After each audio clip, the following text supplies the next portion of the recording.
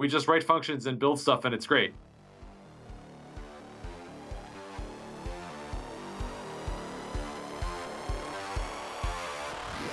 This episode is sponsored by Front-End Masters. They have a terrific lineup of live courses you can attend either online or in person. They also have a terrific backlog of courses you can watch, including JavaScript Good Parts, Build Web Applications with Node.js, AngularJS in Depth, and Advanced JavaScript. You can go check them out at frontendmasters.com. Hey everybody, and welcome to episode 228 of the JavaScript Jabber Show. This week on our panel we have Amy Knight. Hello. Jameson Dance. I think we lost Jameson. Oh no, he crashed. That's I'm here. No, phew. Okay. Don't podcast and drive, right? No, he's skydiving, remember? Oh, that's right. Don't skydive and Skype. I don't know. Anyway, I'm Charles Max Wood from devchat.tv. Quick shout out, Angular Remote Conf and React Remote Conf coming up. We also have a special guest this week, and that's Richard Feldman. Hello. Do you want to give us a brief introduction? We haven't had you on for a while. Sure. So I work at NoRed Inc. We are hiring, including remote people, and we started using React when it first came out, and then we also have recently gotten very into Elm. And as far as we know, we have the biggest Elm code base in production of anyone. It's like 36,000 lines of Elm code at this point. I'm writing a book, Elm in Action, for Manning Publications. That's available for early access, and doing an Elm front-end masters workshop in September. That's like 2 days long. So that's, I guess, the long and short of me. Very cool. Just as an aside, if you are interested in that front-end masters course, you can actually watch them live if you're on their mailing list. They announce them, and then you can pay to be around when he actually gives it, as opposed to watching it after the fact. So, yeah, if you can't wait, then go over to Front-End Masters and get on their mailing list. Yeah, also, if you want to ask questions in real time and stuff like that. Nah, nobody does that.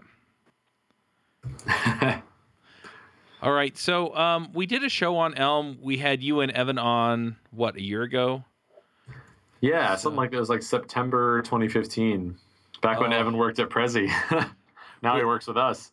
We got you early. Actually, by the time this releases, we'll be about right.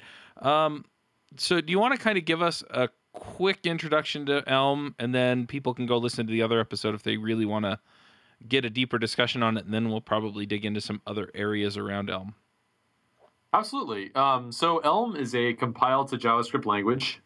It's completely functional. It's not object-oriented at all.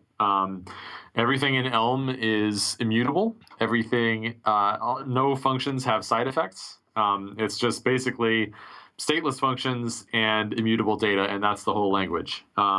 It's built to be really awesome at being a functional language, and probably the biggest selling point is maintainability.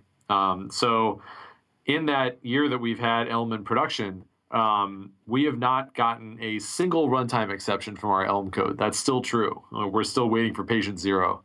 And it's just the compiler is really, really good at identifying potential bugs and catching them before they can impact our end users. And that's even though we refactor our Elm code probably like 3 to 4 times as frequently as we refactor our JavaScript or Ruby code. Every time we do it, we make these big breaking changes, and then the compiler says you forgot this, you forgot this, you forgot that, and then when it compiles, it typically just works with no regressions.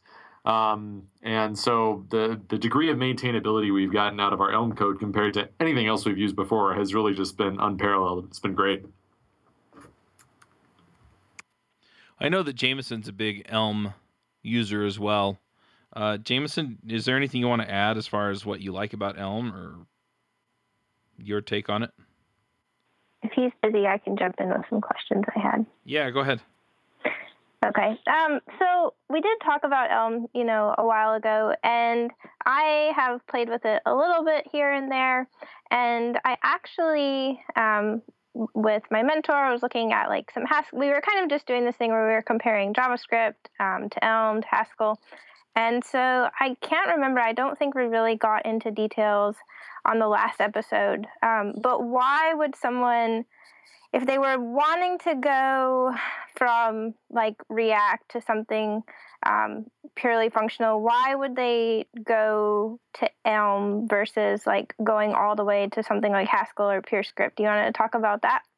Sure. So I would say, so Haskell, the way that you would use Haskell in the browser is there's something called GHCJS, which compiles Haskell code, or like a subset of Haskell code to the browser. Basically, the answer that I would give is basically user experience.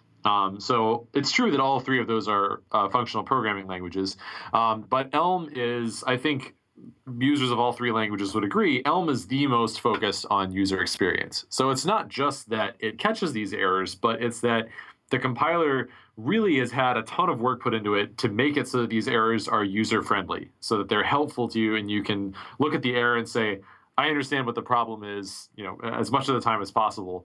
So it's not just enough to say, this is what's wrong. It's to say this is what's wrong in a way where you can say, and now I understand what I need to do to fix it.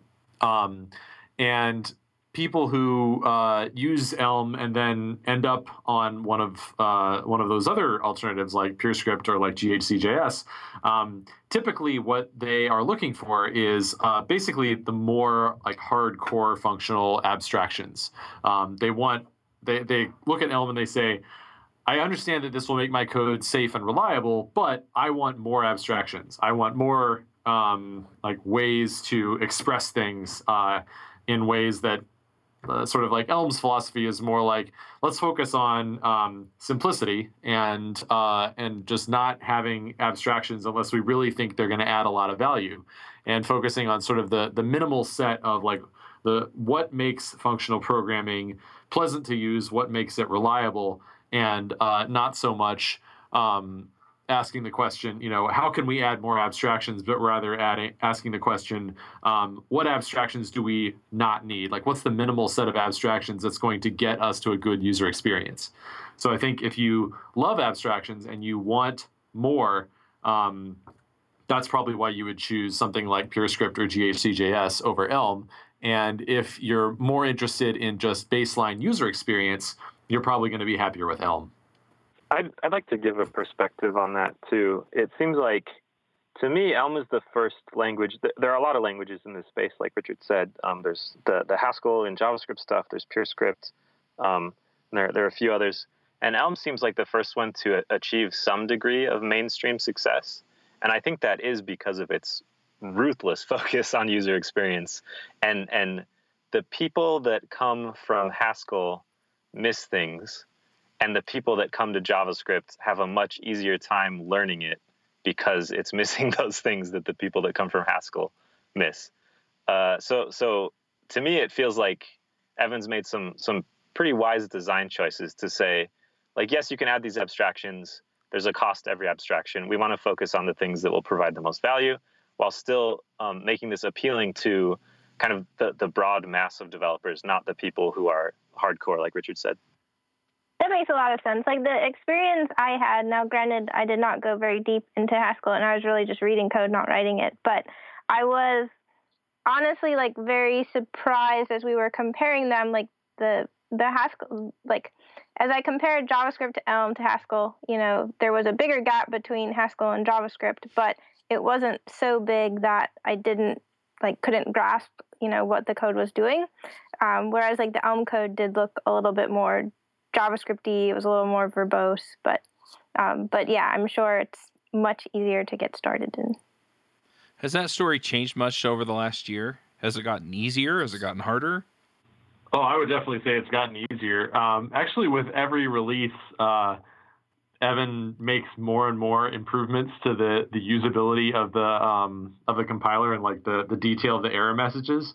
Like literally right now in my inbox is an update on a GitHub issue where Evan is posting screenshots of ways in which he improved compiler error messages for the next release, like 0.18 of Elm, and it's like both trying to zero in more on just like giving you the minimal set of information you need to reproduce the error and like trimming away the excess stuff that's just noise, and also adding more hints with links to here are ways that you could potentially resolve this error.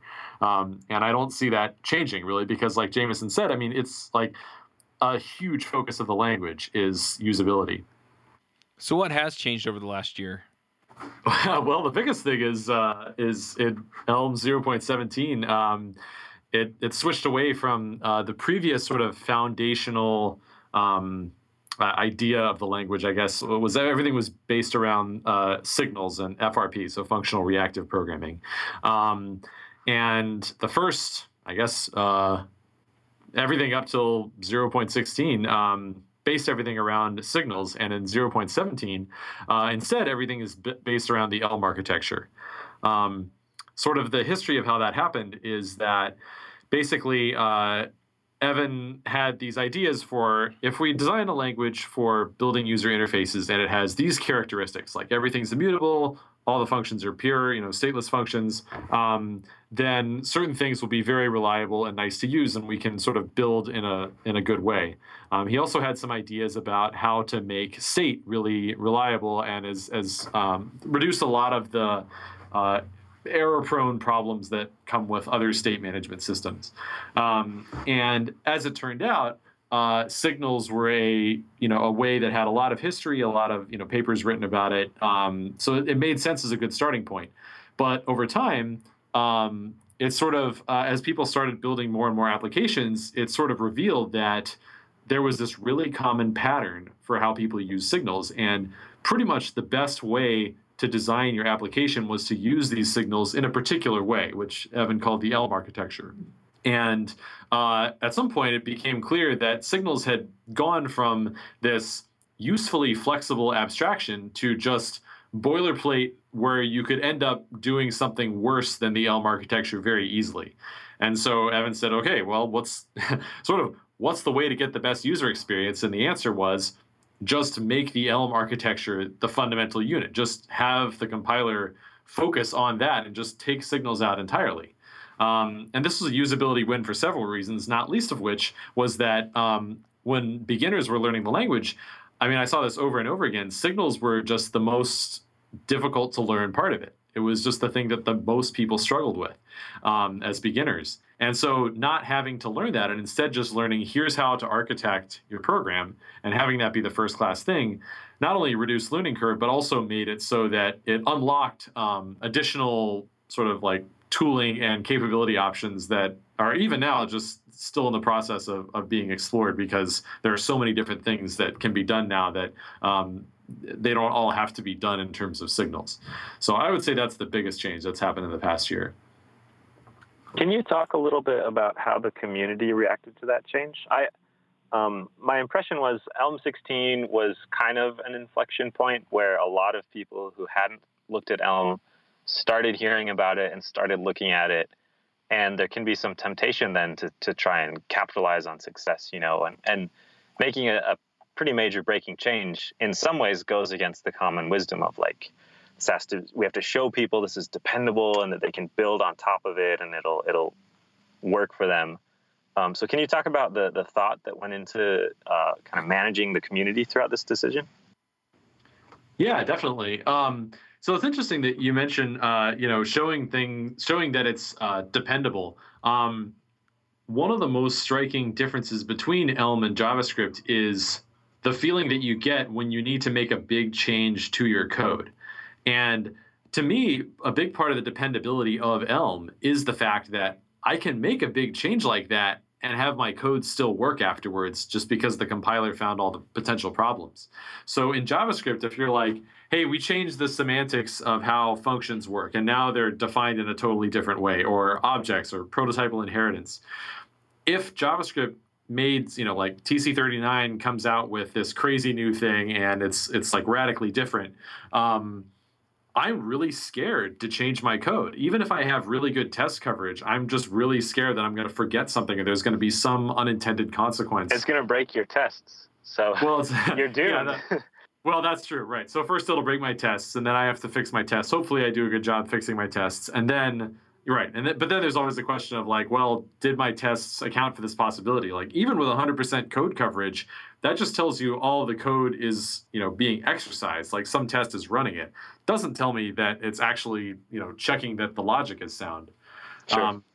So, I'm just scared to make big changes like that in JavaScript. But in Elm, I'm just not. I feel fearless in a way that almost feels like it ought to be irresponsible, except that it's just never in practice. Like I just keep making, big changes to be like, this will be nicer if I change this API and make this big breaking change to my code and do this overhaul. And then afterwards, I'm like, oh yeah, it's nicer and it all still worked and it didn't have a bunch of regressions. Sure. And so a big upgrade like that from 16 to 17 is kind of the same thing, where it's like, on the one hand, depending on how your code was architected before, that could have been a very large change. And I think that's where most people in the community reacted one way or another, depending on how their code was architected. Yeah. But as far as dependability goes, it's almost like an exercise in demonstrating one of Elm's strengths, which is that you can upgrade from one totally different paradigm to another and actually have it end up, everything still works.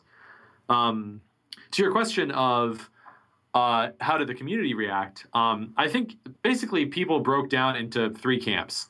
One was people who were like, had sort of already been using the Elm architecture and had been using signals in sort of the recommended way, the sort of best practice way. And they were like, oh, yeah, this is going to be nice. Like, obviously, why do we have this boilerplate? Let's just get rid of it. Two was people who had been using signals in unusual ways, in sort of deviating from the Elm architecture. And of course, their reaction was more negative. They were not. Broke it, right? Yeah, well, it's like of course, like it's a breaking change, so it's gonna break stuff for everybody. But the question was more like, what does the process look like of transitioning from what you had to the new version of the compiler? And if you stuck to the Elm architecture, it was a pretty mechanical change. Like I remember going through and honestly, like a huge part of what I was changing was just like deleting arguments from functions because I didn't need to pass addresses around anymore. But if you were not doing that, then you had a more serious, architectural change to make, and a lot of people were understandably, not pleased about that. They didn't want to have to make an architectural change.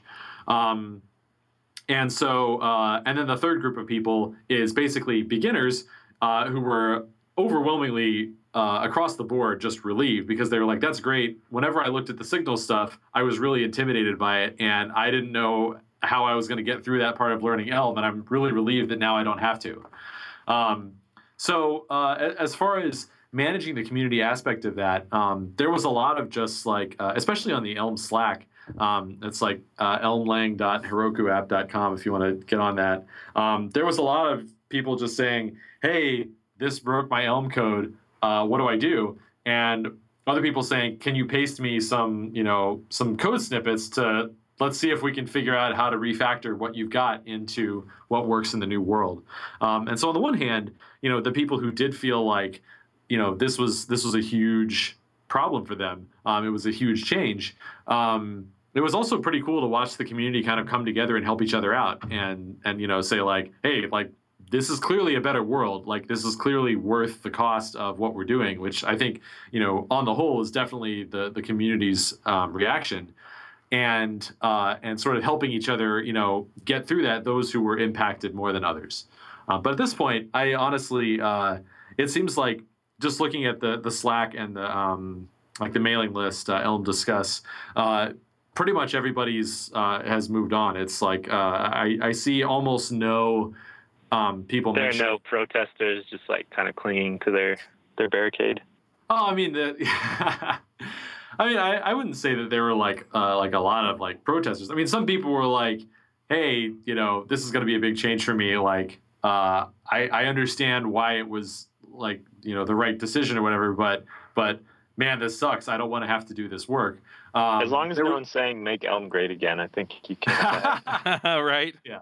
But there were very few people who were saying like, this is a mistake. Let's go back to signals. I mean, obviously it wasn't zero people, but it was, it was like very, very few. Overwhelmingly, it seemed like people were like, "Yep, this is the price of progress." It seems like this is just kind of another demonstration of the Elm design philosophy, which is make the wrong thing impossible. And that's kind of at the language level, and it's now at the application level as well, where before you could use the Elm architecture, you could not use it. And then once Evan decided it was a good idea, then that's the only idea. And I think that can be really powerful. It turns out it's a lot easier to write tools for one thing than for anything. Yeah, that's funny. Another thing that I guess has happened in the past year is we've got our first conference coming up, ElmConf in September, co-hosted with Strangeloop, and that's actually the title of my talk. There is making impossible states impossible. Yeah, that's the thing you hear in functional programming, right? Like make what is it? Erroneous states impossible to represent. Kind of in the typed functional programming world, they talk about that. Yeah, it's sort of a advanced level. At least the talk I'm planning on giving is sort of like an advanced, like targeted at people who already know Elm. Because, yeah, I mean, when I first started using Elm, I sort of reflexively used it in sort of a like JavaScript but better in certain ways kind of way, where I was like, okay, here's what I'd write in JavaScript. Let me mentally translate how I'd write that in Elm. And as it turns out, I was only using part of its power. There were a lot of techniques that I didn't realize I could have been using that could have made my code even better and easier to maintain. I just didn't realize it. And then as I interacted with the community more and talked to more people, and I kind of picked up some tips and tricks for how to make my code even more awesome. And now I've sort of transitioned from that beginner phase into sort of like, now I understand that I can actually do even more than I realized with the same tools that I had on day one. So I want to make sure I'm not monopolizing stuff. I have more questions, but I want to make sure everyone else has time to talk too. What do you got, panel? One thing I'm wondering about is you talked about tools a bunch, and it sounds like there are tools for testing Elm and tools for compiling and writing Elm. I'm wondering, is there like an IDE that people generally use to write Elm, or are they using a real editor like Emacs, or are they going after some other method? And, generally, what's the approach for structuring an Elm app? So first of all, as a longtime Vim user, I'm going to let that Emacs comment slide. But Chuck is an experienced Emacs troll. He never misses a chance to slip that in. Yeah, no. So I mean, people use all sorts of stuff. I actually use Atom with Vim Mode Plus. Before that, I used Sublime. I've also used like actual standard Vim. I've used all of those with Elm. They all have different plugins and stuff. Emacs has its own plugin. There are some. There's some IDE support. As I understand it, IntelliJ has some Elm support, and also I've actually heard, I've not used it, but I've heard Lighttable actually has the most impressive like whiz-bang Elm features. Like it's got some really cool stuff that none of the other plugins happen. I have not actually personally experienced it yet, but I've heard it's really awesome, and I need to check it out sometime. So now that we're back to more questions that would probably be geared towards people who haven't had a lot of experience with Elm, one thing that I don't remember us talking about in the past, and I feel like now is a good time to talk about it since, I know Jameson was doing some stuff with Elm Equality, and, Richard, you have had Elm in production for a really long time now. So if people were looking to get this going on a new project, realistically speaking, if I was going to build something from scratch with React or Angular or Elm, what do you think, like if you were going to a manager, what is a realistic time frame to get a couple devs on board and to train them and to get an app that would be equivalent to an app in React? Like, what is the time difference there? Realistically. Yeah, I think it.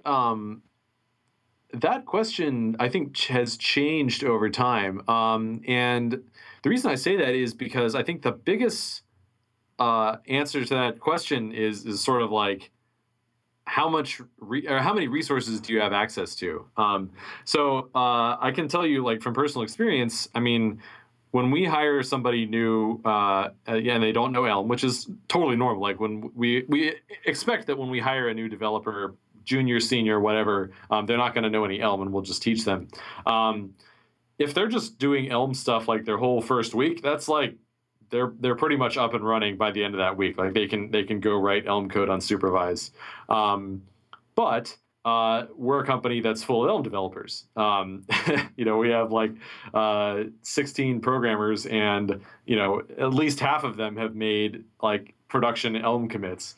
And most of us are doing front end work, are just doing Elm 95% of the time we're writing front end code. If you're at a company where nobody's using Elm, then obviously you don't have that same access to those same resources. So when people have questions, basically your best bet is to hop on the Elm Slack and ask somebody on there.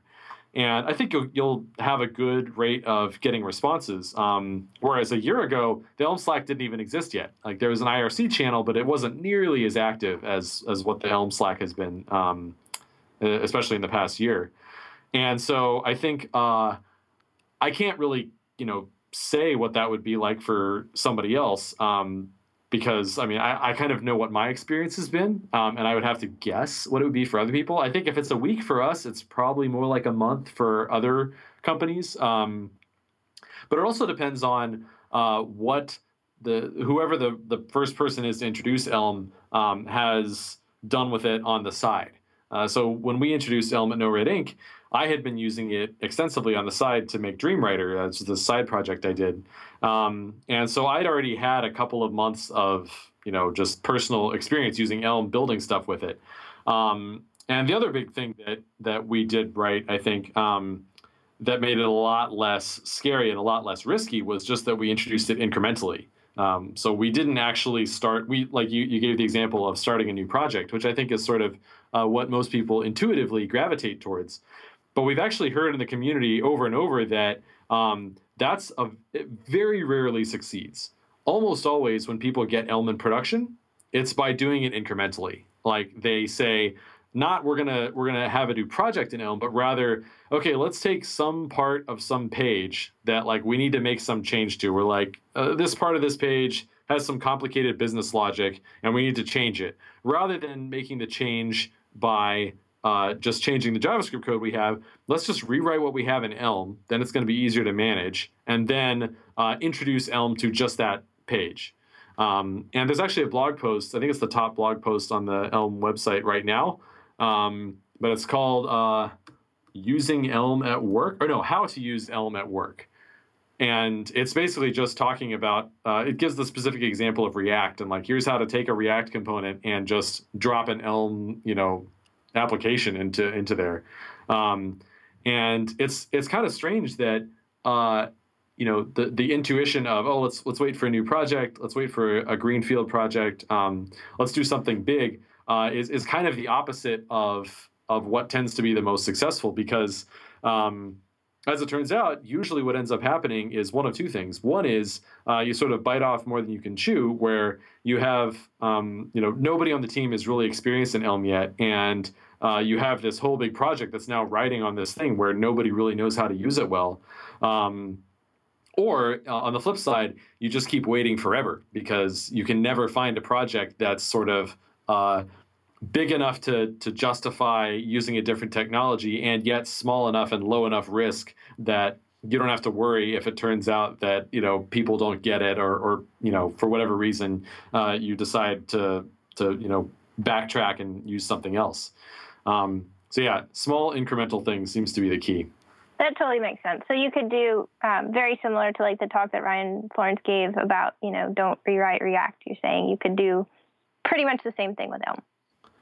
Yeah, I mean, I think honestly, it's like if you put your mind to it, if you're like, all right, this week on, we're going to start on Monday, and on Friday we're going to have some Elm code in production. I think any team can do that.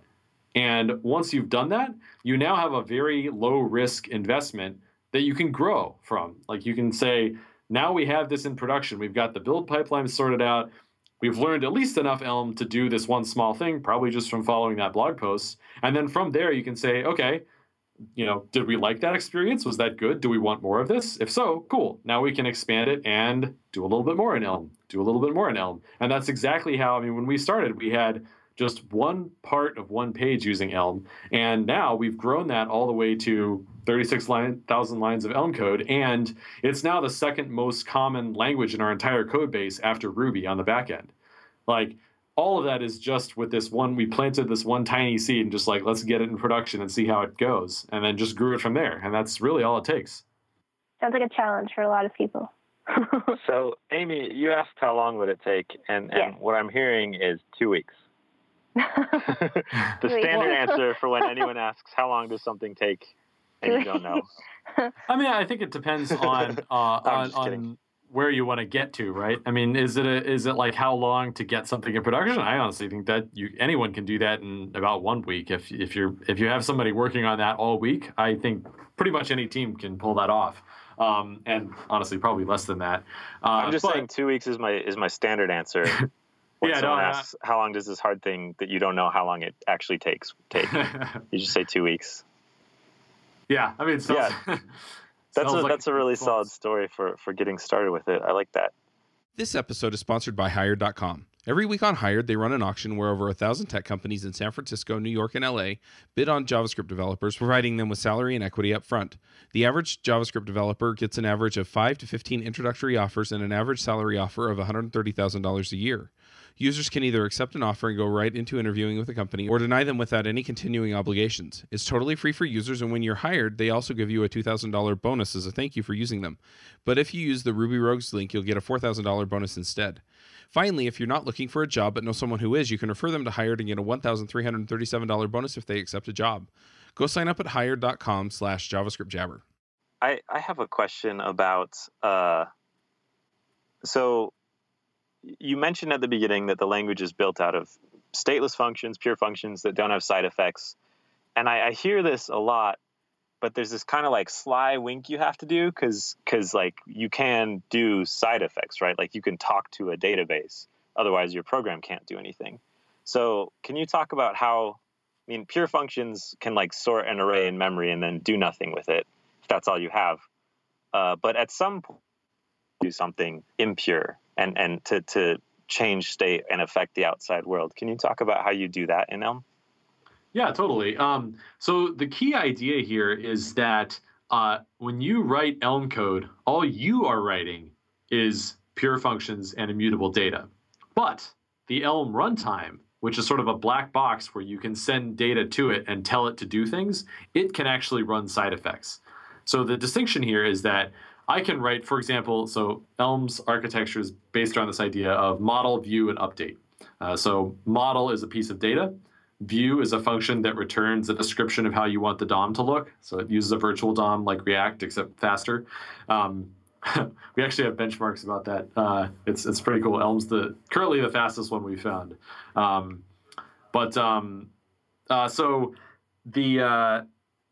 and then the update function, which is responsible for returning any changes that you want made to your model, which is your one single source of truth, and also what are called commands. And a command is something that the Elm runtime can translate into some sort of side effect. So the important thing here is that in JavaScript, for example, you can write a line of JavaScript code that says, I want you to go out and change this value in local storage, or I want you to go out and run this AJAX request right now in this line of code. In Elm, you don't do that. In Elm, all you do in your update function is, if you want to do something with local storage, you say, okay, under these circumstances, my update function is going to return a command, which is just a plain value, that says, hey, Elm runtime, I want you to go do stuff to local storage. Or, hey, Elm runtime, I want you to go do AJAX. Now, the important distinction there, it matters for a couple of reasons. One is that, first of all, it makes things easier to test. If you want to just say, like, the great thing about pure functions is that you never have to do any mocking. You can always just be like, okay, I want to call this, and then I want to look at what it returned. You never have to say, oh, well, sometime in the middle of that function, it's possible that it will do an AJAX request, so I need to go and like proxy my XHR object or my local storage or something like that to spy on it and see if it gets called. You never have to do that. You're always just looking at the return value. But the other more important thing that it does is it means that when you're looking at a given function, you need to in JavaScript, you need to account for all these different possibilities. So if I'm calling a particular function in JavaScript and it's like, maybe this function is modifying local storage, maybe it's doing a network request. If you end up with local storage in a weird state where you read something out of local storage and you're like, hold on, why did this happen? I don't know why local storage now has this wrong value. Any function in your entire code base could be a potential culprit for that. You have to look at every single function. You can't rule any of them out easily. Whereas in Elm, there's only one possible culprit, and it's the update function. And so, granted, update can call other functions, but because Elm's type system records what values functions take and what values functions return, you can very, very quickly narrow it down by just looking at what it takes and what it returns. So we talked about how update returns a command, and a command represents I want to talk to local storage. So if I have written this function and it says this function takes a string and returns a user object, I know just from knowing what that function takes and what it returns, it's not possible in Elm for that function to do anything with local storage, for it to do anything with Ajax, any kind of side effect, because the only possible way to instruct the Elm runtime to perform a side effect is by having a function return a command. So it lets me rule out all of these potential culprits. I don't even have to look at the implementation of the function. I can just look at the type and say, okay, it's not this one, it's not this one, not this one. I can just really very quickly narrow down the potential source of bugs. That makes sense. Cool. Another question I had, you've talked about kind of the Elm architecture and how it's this pattern for organizing your applications.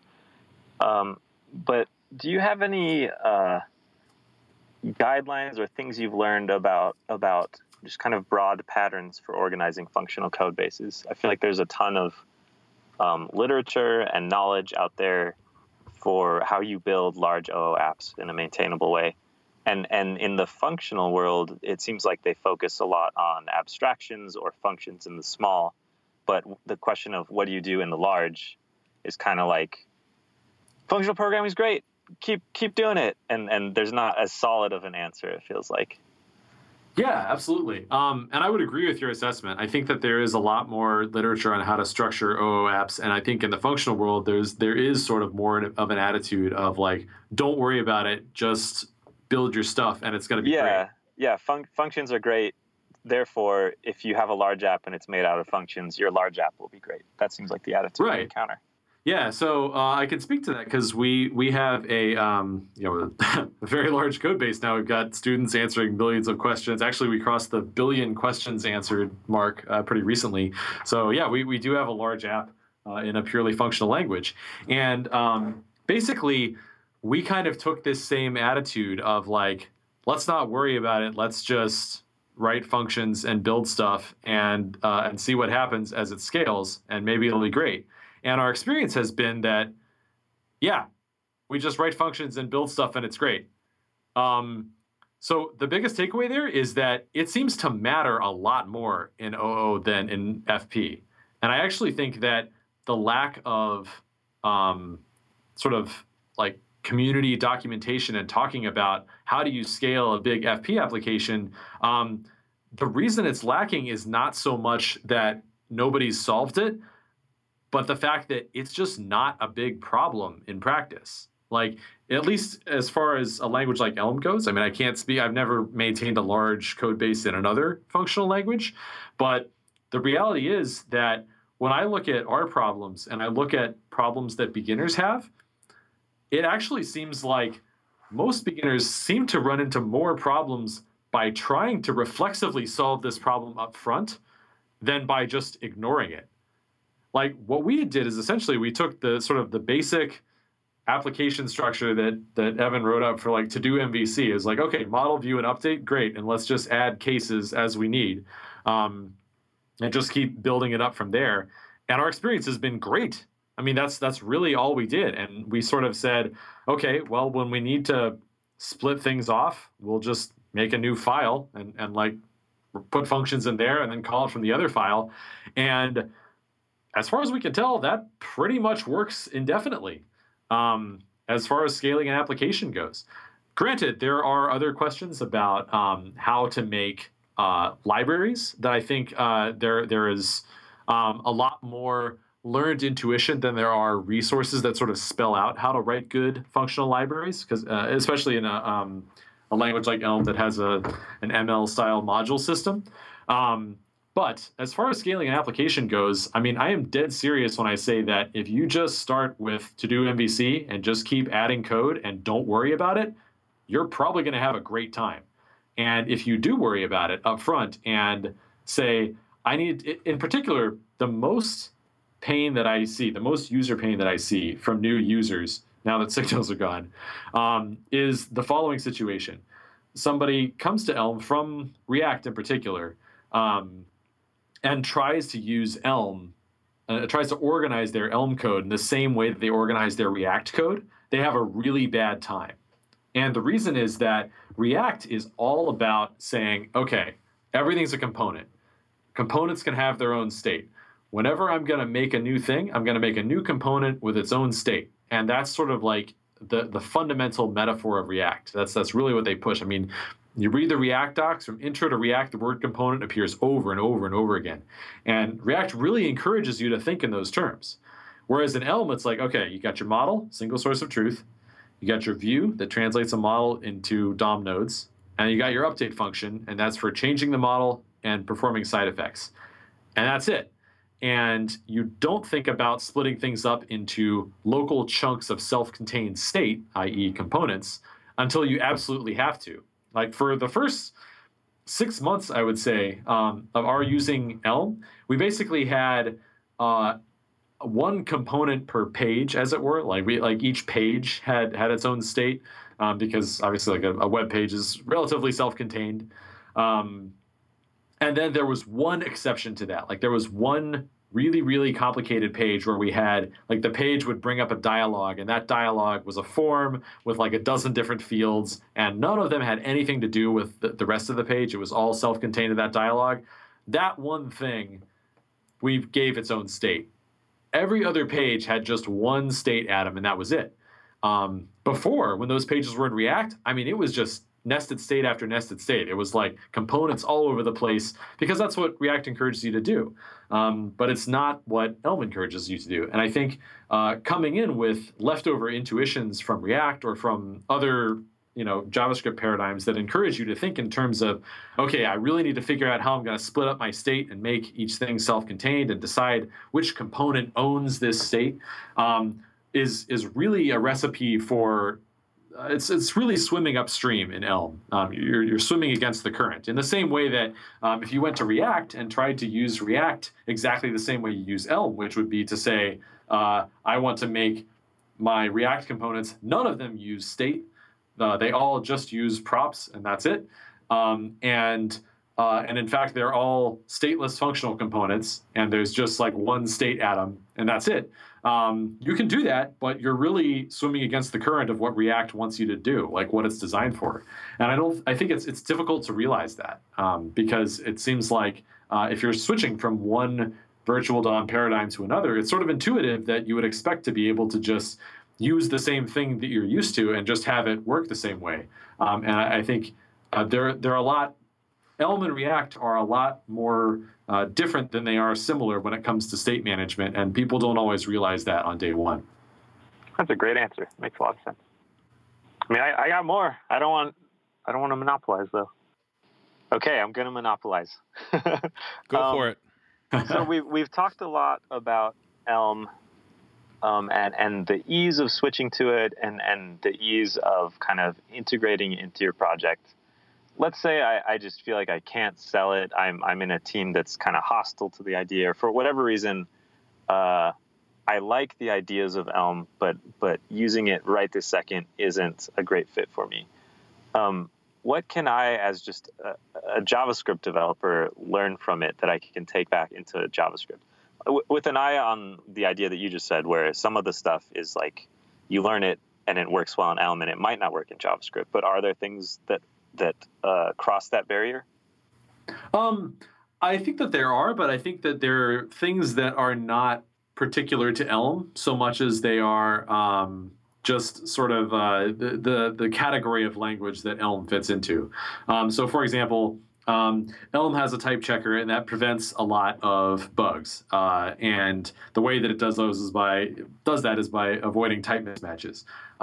One way that you can avoid type mismatches is by using a type checked language like Elm. But there's lots of other type checked languages. In fact, there are quite a few ways that you can type check your JavaScript, right? There's TypeScript, there's Flow. I mean, it's not something. There's even, as I recall, type annotations in Google Closure Compiler that you can get from comments. But yeah, I think there's essentially, that if you write your JavaScript in a way where you sort of avoid using some of the things that JavaScript lets you do that are maybe a little too clever and maybe a little bit more error prone than they are nice, such as passing a string for an argument sometimes, and then other times passing it as an object. Something like that sounds pretty innocuous when you say it just like that, but in terms of what that makes you think of and how defensively you need to check all of your arguments to see what types of things they might be passing in and what kind of API surprises you might end up with. In a lot of cases, I think you're better off just saying, nope, this always takes an object or this always takes a string, and it never takes either one or the other. So sort of writing your code pretending that you don't, have access to those features, or pretending that you have a type checker, that would prevent you from doing those things. In a lot of cases, just makes your life better. When I do write JavaScript code, I sort of pretend that I have a type checker, even when I don't. Other things would just be like the more pure functions you can write, the better. If they really are reliable in ways that functions that do side effects in the middle are not, and they're easier to test in ways that functions that do side effects in the middle are not. And I think that I actually gave a talk at ReactiveConf last year called Effects as Data, and it was about how you can essentially, in JavaScript, write your code in this style where you are separating out all of your side effects into something like the Elm runtime, except sort of I create it by hand in the talk. Such that you can write all of your functions in terms of pure stateless functions that just return data, which makes them nice and easy to test, and then just have your sort of your black box runtime execute them. That might be a little extreme, though. Maybe that's not, like, I've never actually tried doing that in JavaScript. Like Elm, it's all built in, so you don't have to do any extra work for it. But in JavaScript, you would have to go pretty far out of your way to do that, and I don't honestly know that I would want to do that in practice. All right. Well, Jameson had to run off to the airport, and I know that some of the rest of us have some time constraints, so I'm going to push us into picks. But before we go into picks, do you want to give us a quick plug for anything you're working on, or if your company's hiring, or how to follow you on Twitter or anything like that? Yeah, totally. RT Feldman on Twitter. Our company is hiring. We do lots of Elm production. We also do Rails on the back end, and we're getting into Elixir. We hire remote. We don't expect any Elm experience on day one, and this is my favorite job that I've ever had, including the companies that I started. So you should absolutely work here. It's at noredinc.com/jobs. Also, yeah, two things that I'm working on. Also you should check out the Elm conference in September. It's elm-conf.us.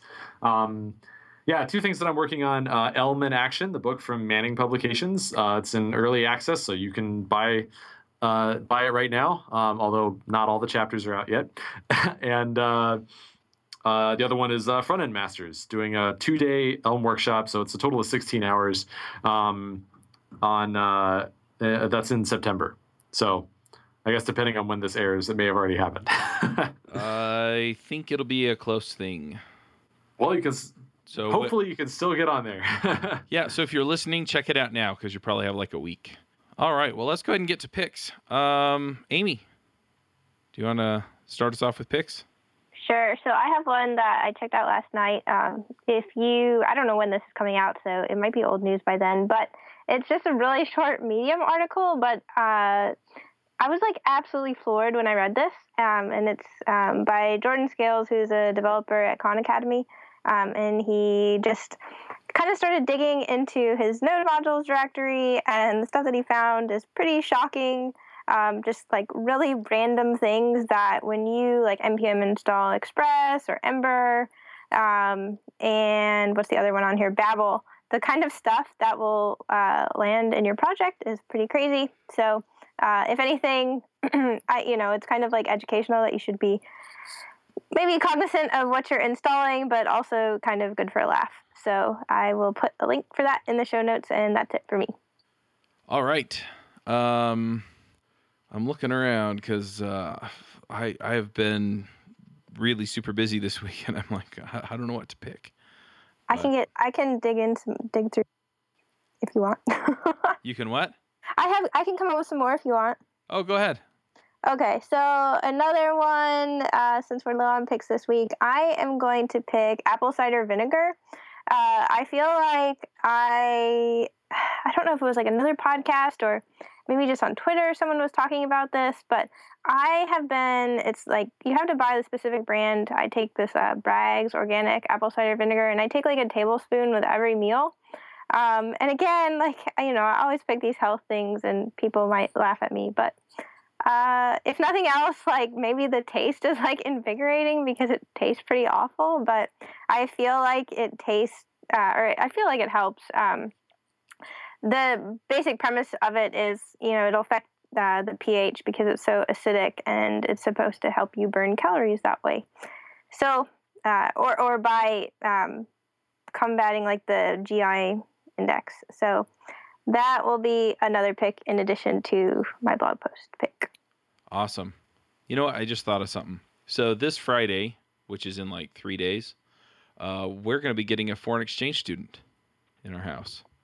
I remember you talking about that. That's so cool. Yeah, and we got it worked out and booked out through none other than Jen Eames, who is Joe Eames' wife. So we're super excited. The company is they say it's CETUSA, and it's CETUSA. But anyway, we're really excited to have her come and stay with us for basically the school year. She's coming from an area of Italy that I actually lived in for 5 months, and so it's going to be kind of fun for me to practice my Italian, and I guess for her to practice her English. But yeah, so I'm going to pick that even though we haven't done it yet. Richard, what are your picks? Yeah, so I'm going to second Amy's pick of that article about node modules. That was awesome. That's crazy. Absolutely crazy. I thought it's like mildly infuriating. I thought you were going to pick the apple cider vinegar again. I know. I was kind of hopeful there, too. I've never tried apple cider vinegar, but no, that actually reminded me. When I was reading that, I was like, I'm so glad that Elm has its own package manager that is amazing and enforces semantic versioning automatically and crazy stuff like that. And yeah, it doesn't do any of that. But so my first pick is a movie that I saw recently. It's from 2013. It's called In a World. And it's basically about the phrase that you hear so often in like trailers for movies, and especially it goes, in a world, and then in a world where something. And the whole movie is about voice actors, and it's a comedy. Really funny and like really unusual movie that I've never really seen anything quite like it. So check that out. The movie's called In a World. Second pick would be a blog post that I wrote a while ago and recently updated called Building a Live Validated Sign-Up Form in Elm. And it's basically a walkthrough, assuming that you don't know any Elm at all, you just know JavaScript and don't know anything about functional programming, and it essentially takes you through building a live validated sign-up form with Ajax and the whole nine. So, those would be my two picks. Very cool. Well, thank you for coming. We'll go ahead and wrap this up, and we'll catch everyone next week. Thanks for having me. Bye. Bye.